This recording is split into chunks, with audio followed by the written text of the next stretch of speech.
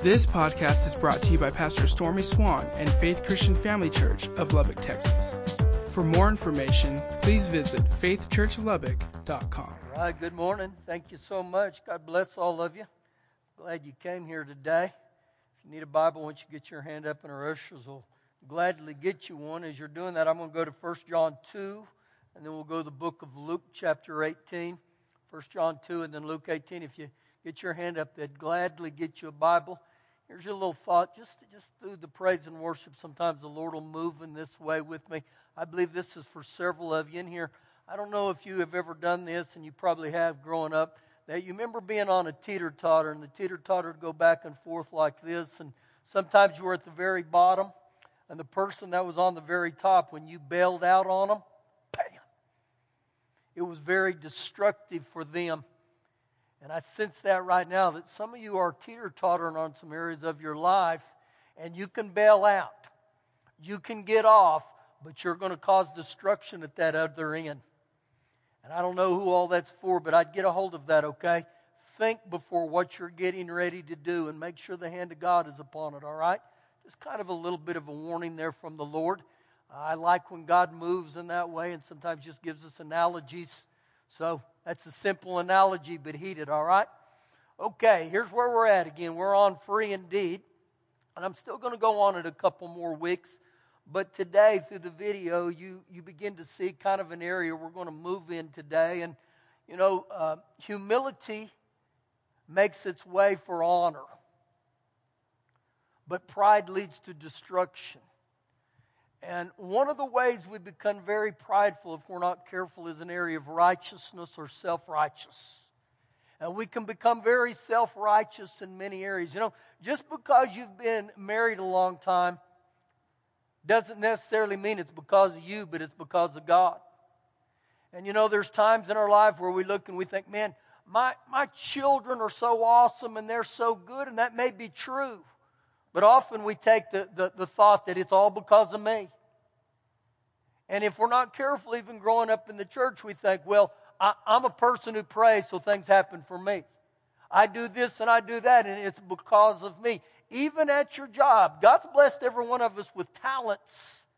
But many times we start taking credit for the talent instead of giving it to God and saying, we thank you, Father God.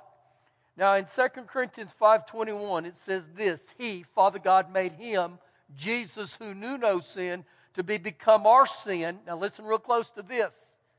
That we might become the righteousness of God in Christ. Now when I read that passage right there, He didn't say that we may become righteous through our acts or behaviors. He said that we would become the righteousness of God through Christ Jesus. So is it wrong for me to do righteous things? No, it's a good thing for me to live righteous. It's a good thing for me to be righteous. It's a good thing for me to be holy. But again, those don't qualify me as righteous. The only way I become righteous is through the Lord Jesus. Now we begin here in 1 John chapter 2. 1 John 2. And I'm going to read verses 1 and 2. And in these two verses, there's a twofold provision. He says first, my little children, these things I write to you so that you may not sin. Now again, His desire for us is that we don't sin. But He goes on to say, and if anyone sins, plural, if anyone sins, as if the Lord knew that there were times we'd still miss it. If anyone sins, and the word sins there means literally to miss the mark, we have an advocate with the Father. Now that word advocate there actually means a legal counselor. Someone to plead our case, to speak on our defense. A legal position on our behalf. Actually, it's as if He's an attorney. And He said, we have an advocate with the Father. Now look who this is. Jesus Christ, the righteous. If you'll note right there, it specifically says Jesus Christ, the righteous.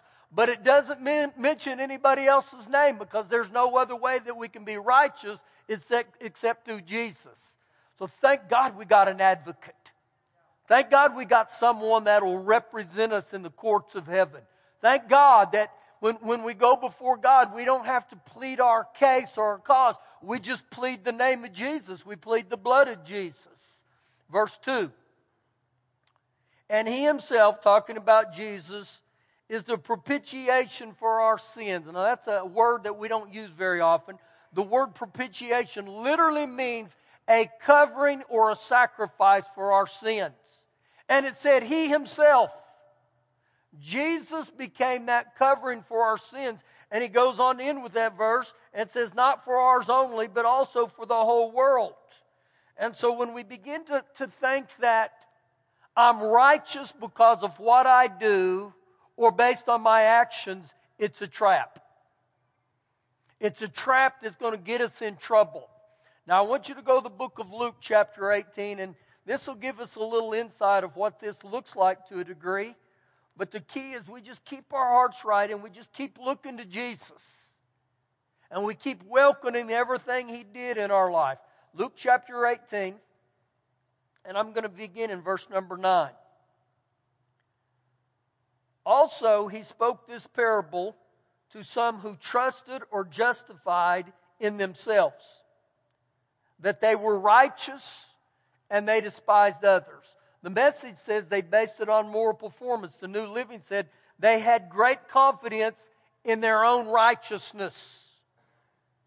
Now this tells me right there, I can begin to get over and think, you know what? I'm really a spiritual man. I'm really this and this and this. But you know what? I pray more than other people. I go to church every week. I do this and this and this. And it's if we're saying the reason I'm righteous is because I've done all those things.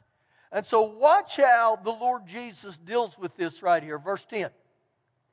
2 men went up to the temple to pray, one a Pharisee and the other a tax collector. The Pharisee would be viewed as high status. The tax collector would be someone that was viewed in their society or their way of life as scum. Now, it's interesting that both of them went up to pray. And again, oftentimes we see people coming into church, and sometimes we look at people and we think, what are you doing here? Well, the truth of the matter is that God created every one of us. And anytime we start thinking we're better than thou or holier than thou, to a degree, we've slapped God in the face. And we've said without saying it, Father God, I really don't approve of this person, even though you created him. Now, this is what he begins to get at here. And so the Pharisees were viewed as their religious leaders. I hate when people say, you're a very religious man. I hate that thought. I don't want to be religious. I don't want anything about religion with me, because religion usually fell back to say, look how holy I am. Look how much I know. And again, it gets my focus off of Jesus and who He is. Verse number 10. Verse 11. Then the Pharisee stood and he prayed thus with himself. God, I thank you that I'm not like other men. That's a bold statement right there. I thank God I'm not like other men. You can hear the religious in him. And he goes on to say, I'm not an extortionist or an extortioner. I'm not a cheater. He goes on to say, unjust or a sinner. I'm not an adulterer. Or even as this tax collector. Now something happens when we begin to compare ourselves to other people. And what happens is that stinking better than thou. And that's not a God. Any way, any shape, any form. It's very clear that God created mankind equal. And when I start thinking that I'm better than other people, I am rooted heavily in an area of pride. Look at me. Look at me. Now, watch the next verse. This is amazing to me. Verse 12. I fast twice a week, and I give tithes of all that I possess. Now, to fast, that's a good thing. And to tithe, that's a good thing. But this guy is beginning to mention them as his credentials, as his resume, and say, look, I'm so much better than everybody else because I fast twice a week. If you guys would just do what I do, and I tithe off of all my possessions, if you guys would just figure that out, just be like me. And so you begin to sense the arrogance in there. And in this verse you see I. Now we were in Isaiah 14 a couple of weeks ago, and there were the 5 eyes that Isaiah talked about with the devil, and he said, I will, I will, I will, I will. And again, when I do that, you know what I'm saying? God, you didn't have anything to do with my success. It's because of me. Keep reading. And the tax collector standing afar off would not so much as raise his eyes to heaven, but he beat his breast saying, God, be merciful to me, a sinner. This is incredible because this guy right here, he puts the robe of humility on, and there's something about a human being that says, Father God, I'm a sinner. I'm a sinner that's saved by grace. And this guy right here, he cries out to God and he said, Lord, be merciful to me, a sinner. In other words, Father God, you change me. You work in me. And the truth of the matter, if every one of us in this room were ever changed, it wasn't because of me. It wasn't because of what it was because of the goodness and the grace of God. And so something happens when I yield to God, which means I'm going to surrender. I'm going to give up. And I say, okay, Father God, I'm a sinner. I've blown it, and I've blown it, and I've blown it. Actually, that is the true root of humility, or the robe of humility. Whew, I put that on. Now watch how he ends in verse 14. I tell you, this man, the tax collector, went down to his house justified. The word justified literally means to be declared righteous. If we were to follow justified right there, it would take us to the first verse I quoted, 2 Corinthians 5:21.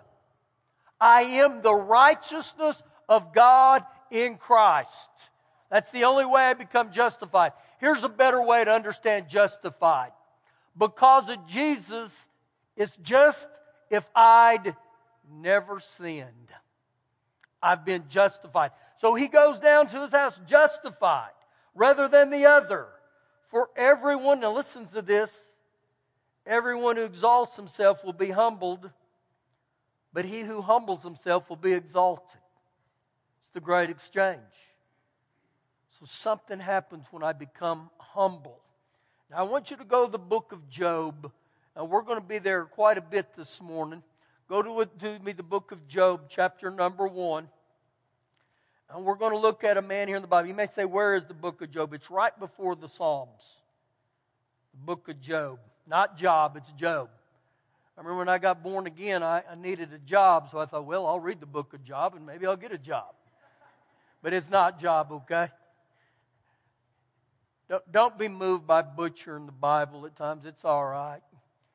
You know what? God loves us just how we are. The book of Job, chapter number 1.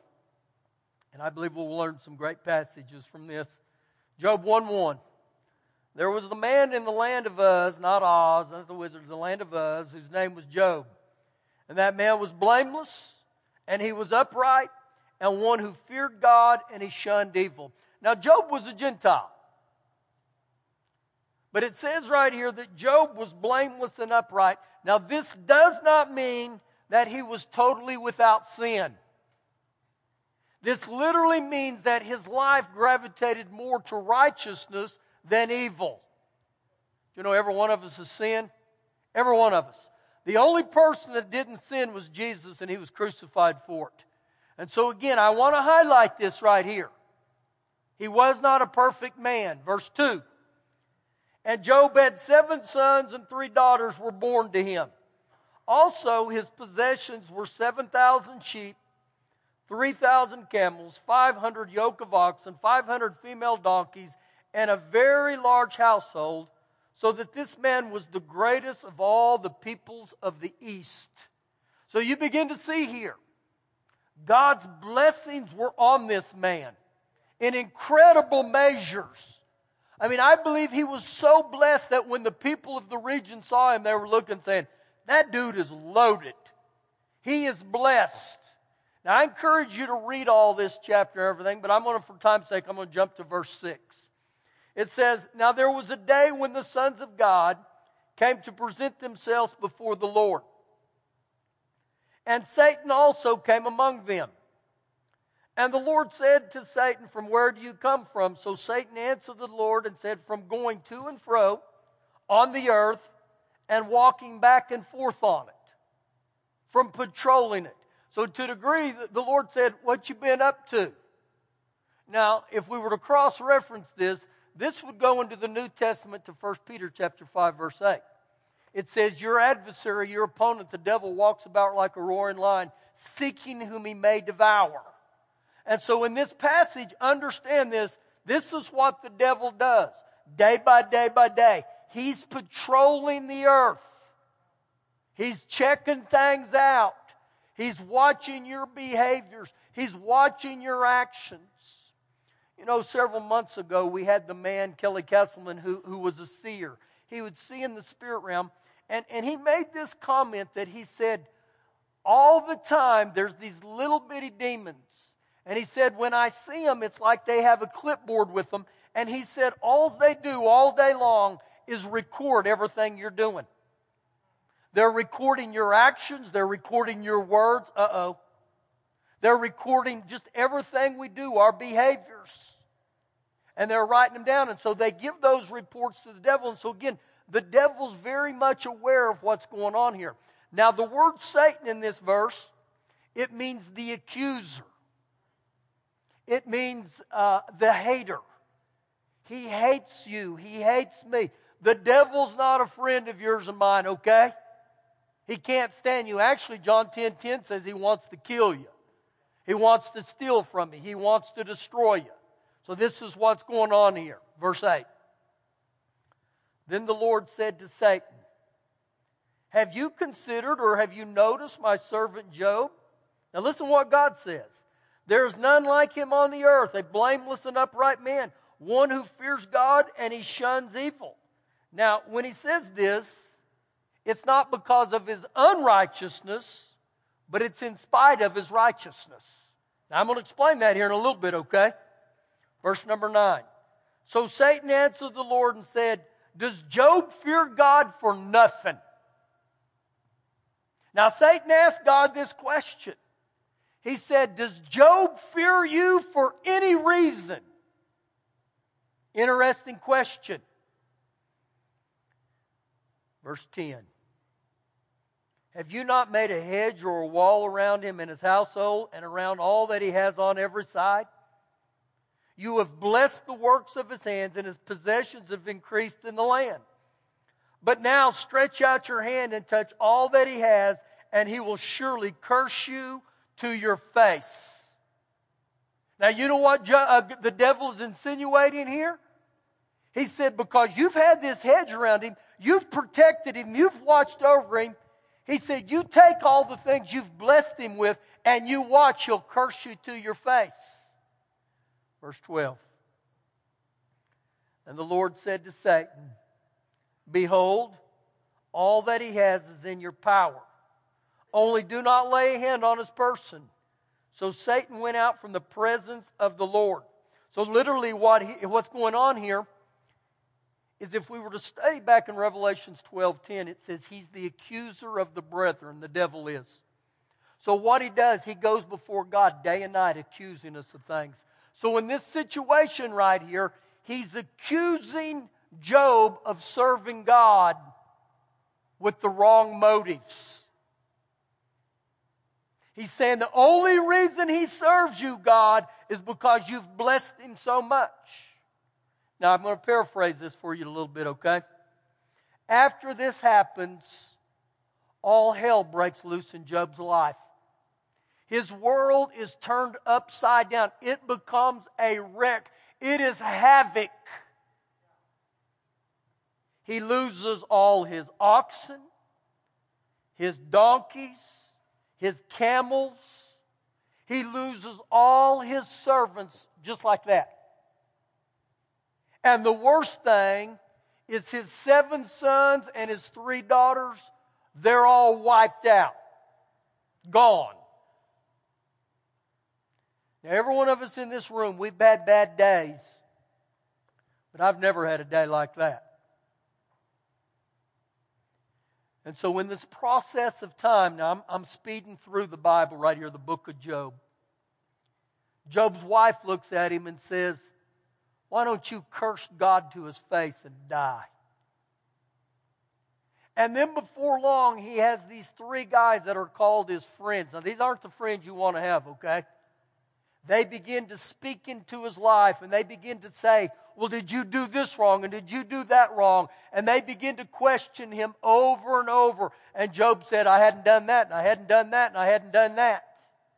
Now, for time's sake, jump in here with me to chapter 32. We're going to go to Job 32, and then Job 33, and I'm going to keep going, and I'm going to give you little snippets of the Scripture here. And let me just tell you, this was birthed about 6 months ago in my study, and one day that I began to pick up some things in here. And sometimes when you read the Bible, really highlight your Bible.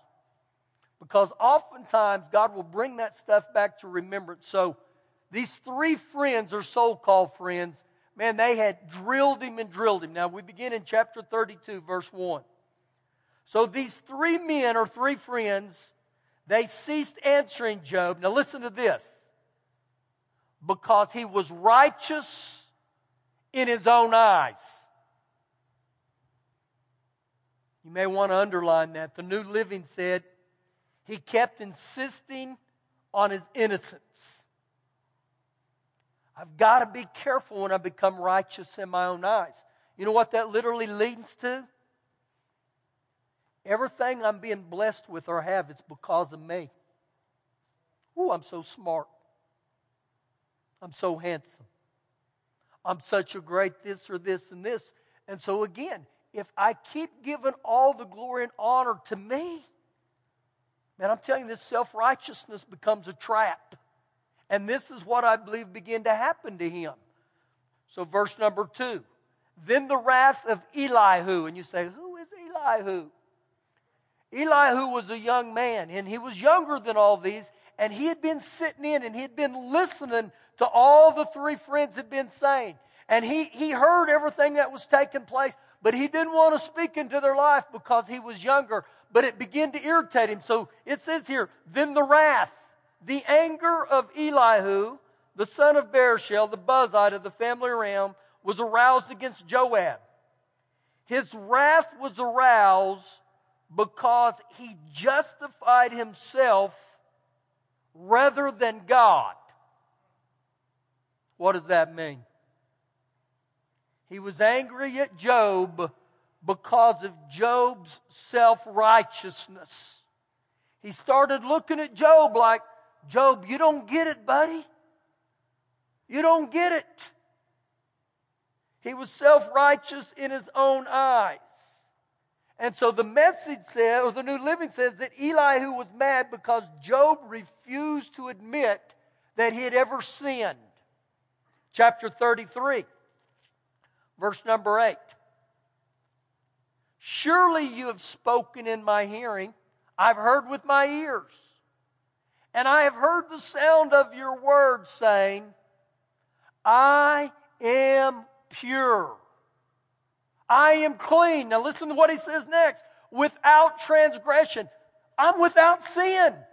Now this is what Elihu's saying to him. I've heard you say how clean and pure you are, and you're without sin. And he goes on to say, you are innocent, and there is no iniquity or guilt in me. Now Elihu begins to point it out to him. I tell you, sometimes it's very important for us to have people that tell us the truth. Not what I want to hear, but what I need to hear. Verse 12. Look, in this you are not righteous. The Message says, Job, you're wrong. You're dead wrong. I will answer you, for God is greater than man. Woo! See, it's very easy for us to get over. Oftentimes when we're blessed, oftentimes when we have success, we start thinking it's because of us. You know, all God wants us to do is always give back the praise and the thanks for Him. Do you know the last time you got a raise? How many have even said to God, thank you? Remember the old saying, song, count your blessings, name them one by one? I believe that's so true. That any time we get off of giving God thanks in any area of our lives, man, we're opening ourselves up to that self-righteousness, that pride. Now, I'm going to read Job chapter 33. And what I'm going to read this in the Message, because it's a lot easier to understand here in the Message. But for the next 70 verses, God begins to question Job, his motives. And when I read it, you'll sense almost a sarcasm in God's eyes and His voice toward Job. Chapter 33. Chapter 38, verse 1. And now finally God answered Job from the eye of a violent storm. And He said, why do you confuse the issue? Why do you talk without knowing what you're talking about? Pull yourself together, Job. Up on your feet, stand tall. I have some questions for you, and I want some straight answers. Now watch how God begins here. He says to Job, Job, where were you when I created the earth? Tell me, since you know so much. You're so smart, big boy. Tell me, where were you at when I created the earth? Who decided on its size? Certainly you'll know that. Who came up with the blueprints and the measurements? Now God begins to say, I want to know. You think you're so smart. Verse number 12. And I just picked out a few in here. I encourage you to read chapter 38 and 39. It's almost humorous to me, but it is a wake-up call for me as a human being to look and say, I can fall into this same trap. He says in verse 12, and have you ever ordered morning to get up? Have you ever told the dawn to get to work? You know what this says in the King James? It says, have you ever told the sun when to rise and when to set? I don't think so. And again, many times we get over and think, man, I'm pretty smart. Verse 19. Do you know where light comes from and where darkness lives? So you can take them by the hand and lead them home when they get lost. Why, of course you know that. You've known them all your life. You've grown up in the same neighborhood with them. And you're talking about a humbling. Can you imagine being in the presence of God and God looking at you and saying that? And so here's what I want us to understand. We're very similar to Job. God says specifically, those I love, I will correct and rebuke. And so anytime we start thinking we're Mr. and Mrs. Smarty Pants, get ready. Pride goes before destruction. This is verse 31. Do you know, or verse 33, verses 33, 34, and 35. Do you know the first thing about the sky's constellations and how they affect the things of the earth? Can you get the attention of the clouds and commission a shower of rain? Can you take charge of the lightning bolts and have them report to you for orders? 70 verses of this. And you know where he goes from to Job? He goes from, have you ever talked to the stars? Have you ever talked to the moon and the sun?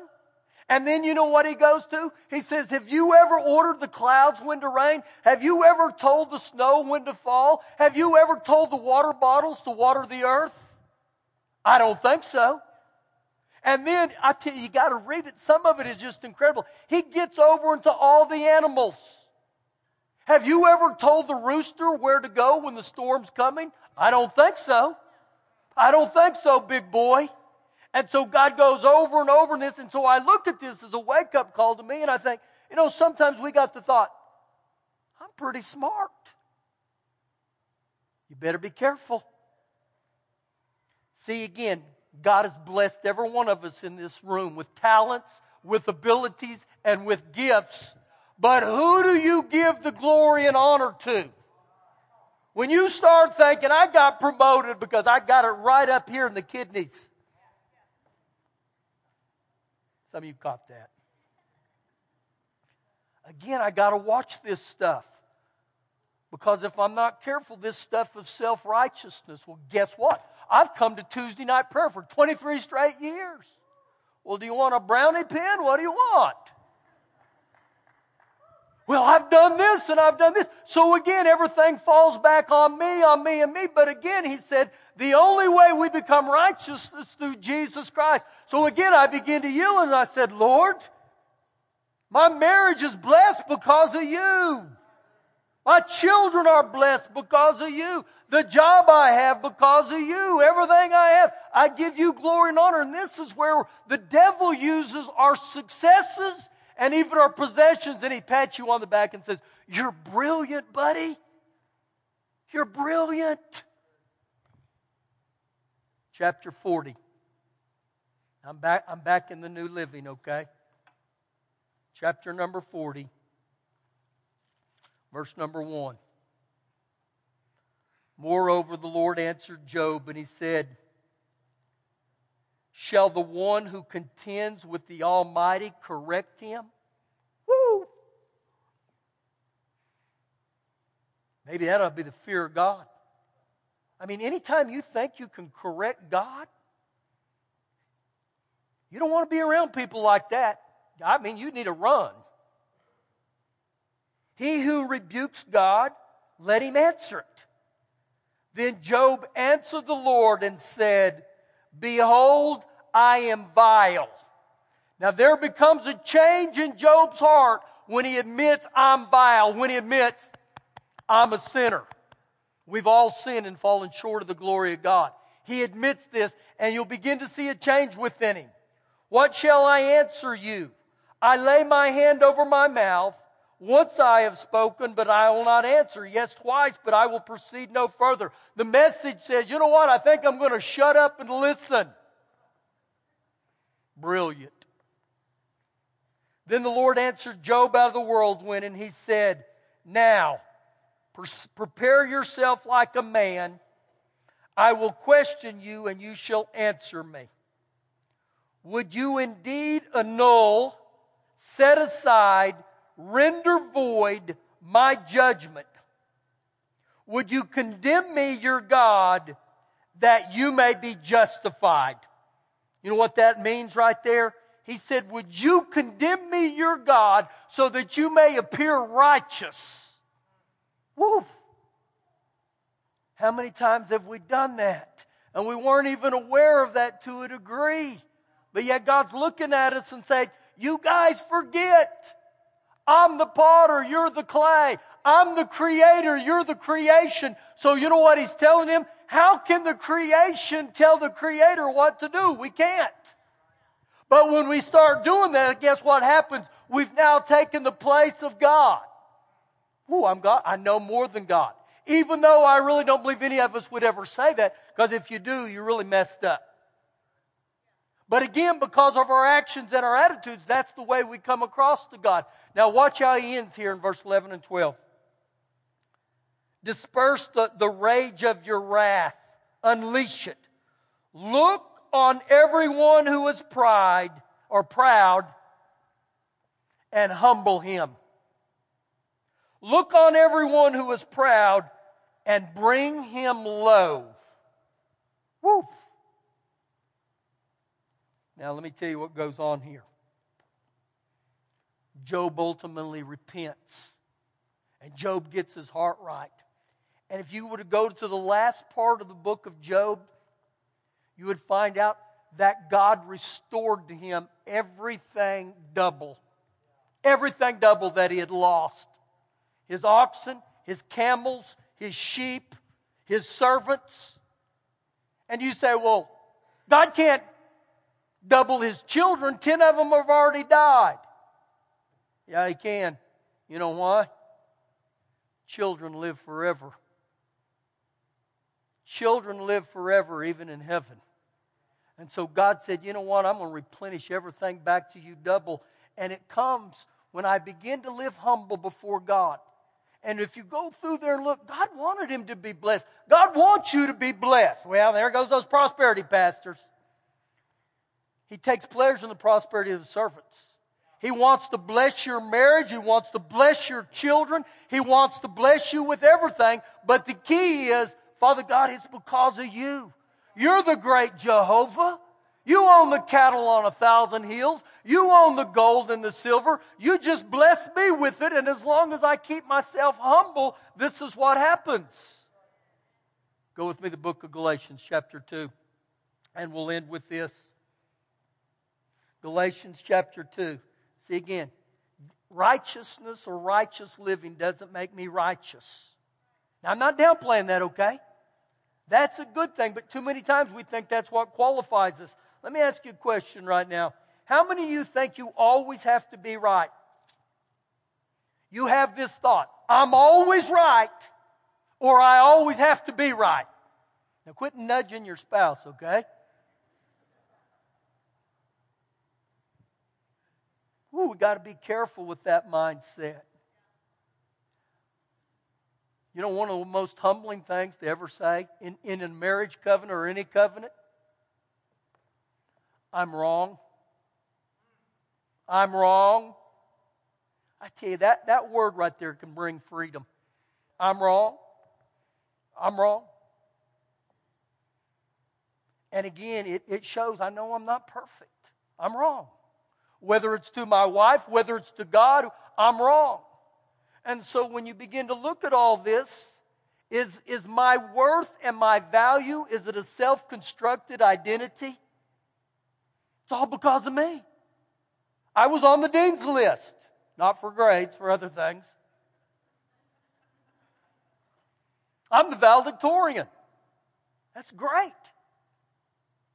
I lettered in whatever. See, again, if I'm not careful, my whole life is made up by all my achievements.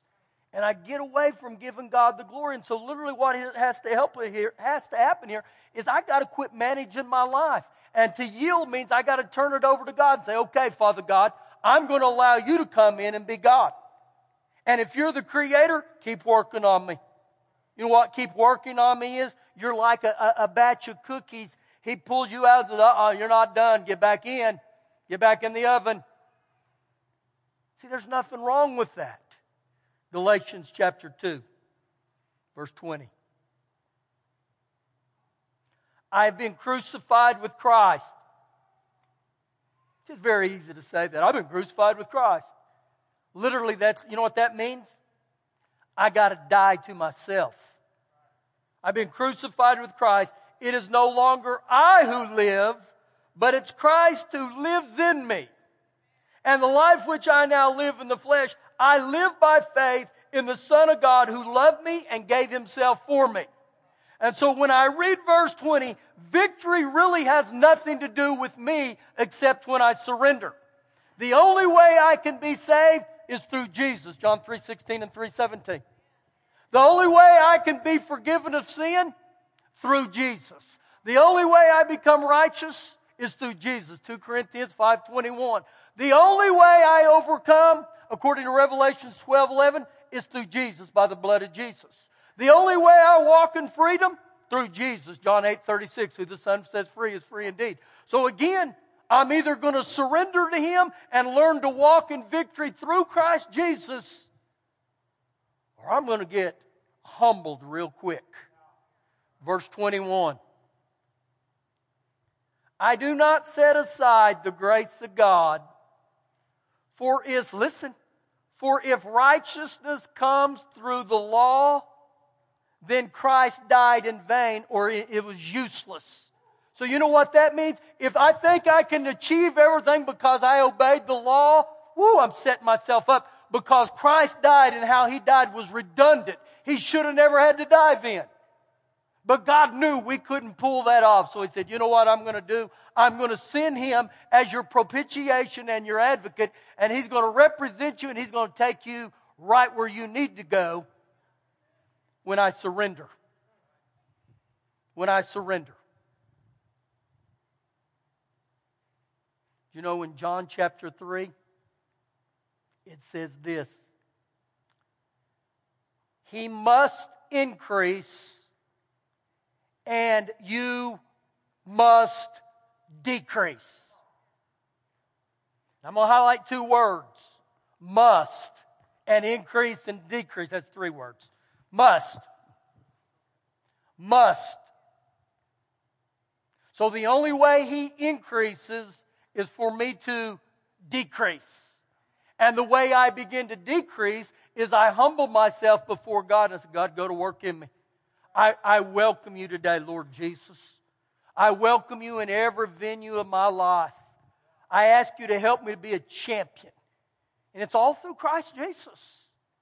And so literally there's a surrendering, there's a yielding that says, all right, Lord, come into my heart. Come into my heart. Is it a good thing to go to church? It's a great thing to go to church. But that doesn't qualify you, okay? Is it a good thing to tithe? It's a great thing to tithe. But that doesn't qualify me again. It's just coming before the Lord and saying, man, I surrender. I surrender. You know, I love the people of the church, and sometimes people have things on their heart. And again, I always respect that. It's just when I can get it into the service. So, Warren, go ahead. I love our pastor. I love the fact that he brings the word. Don't you guys? Thank you, Pastor. I just want to encourage you guys, though, that coming to church on Sunday morning is just not here to hear the word of God delivered by our pastor. There's other elements of our church that we need to be consciously and purposefully involved in. And specifically what I want to challenge everybody in here to do is to show up to church 10 minutes before service time so that you can do 2 more things rather than listen to the pastor. First, to come in here and fellowship and build community. We need to do life with each other. Don't just walk in and sit down and pull out your phone and look through Facebook while you're waiting for the service to start. Build relationship with each other. Ask each other how each other's doing. Pray with each other. And then the second thing is be here so that we're on time for worship and spend time in the presence of the Lord. Our worship team, man, they worship. They know how to enter the throne room, and we need to be here to enter that with them. I was praying with someone this week, and they were experiencing a ton of anxiety. They were starting even to go off into depression. And the Lord told me to tell them, you're trying to carry burdens that are not yours. You need to spend time in the presence of the Lord and get your eyes off of those burdens and onto the Lord. It's so amazing that we finished the service today with these words. Turn your eyes upon Jesus. Look full in His wonderful face, and the things of this earth will grow strangely dim in the light of His glory and grace. Guys, I'm telling you, that's what is supposed to happen when we worship. But if you come in here and you're here for the last song before the pastor speaks, you have missed an opportunity. Okay? Please don't feel like I'm getting on to you. But I want to encourage you to get here early, and let's do life together. Thank you for listening today. For more information, please visit faithchurchlubbock.com.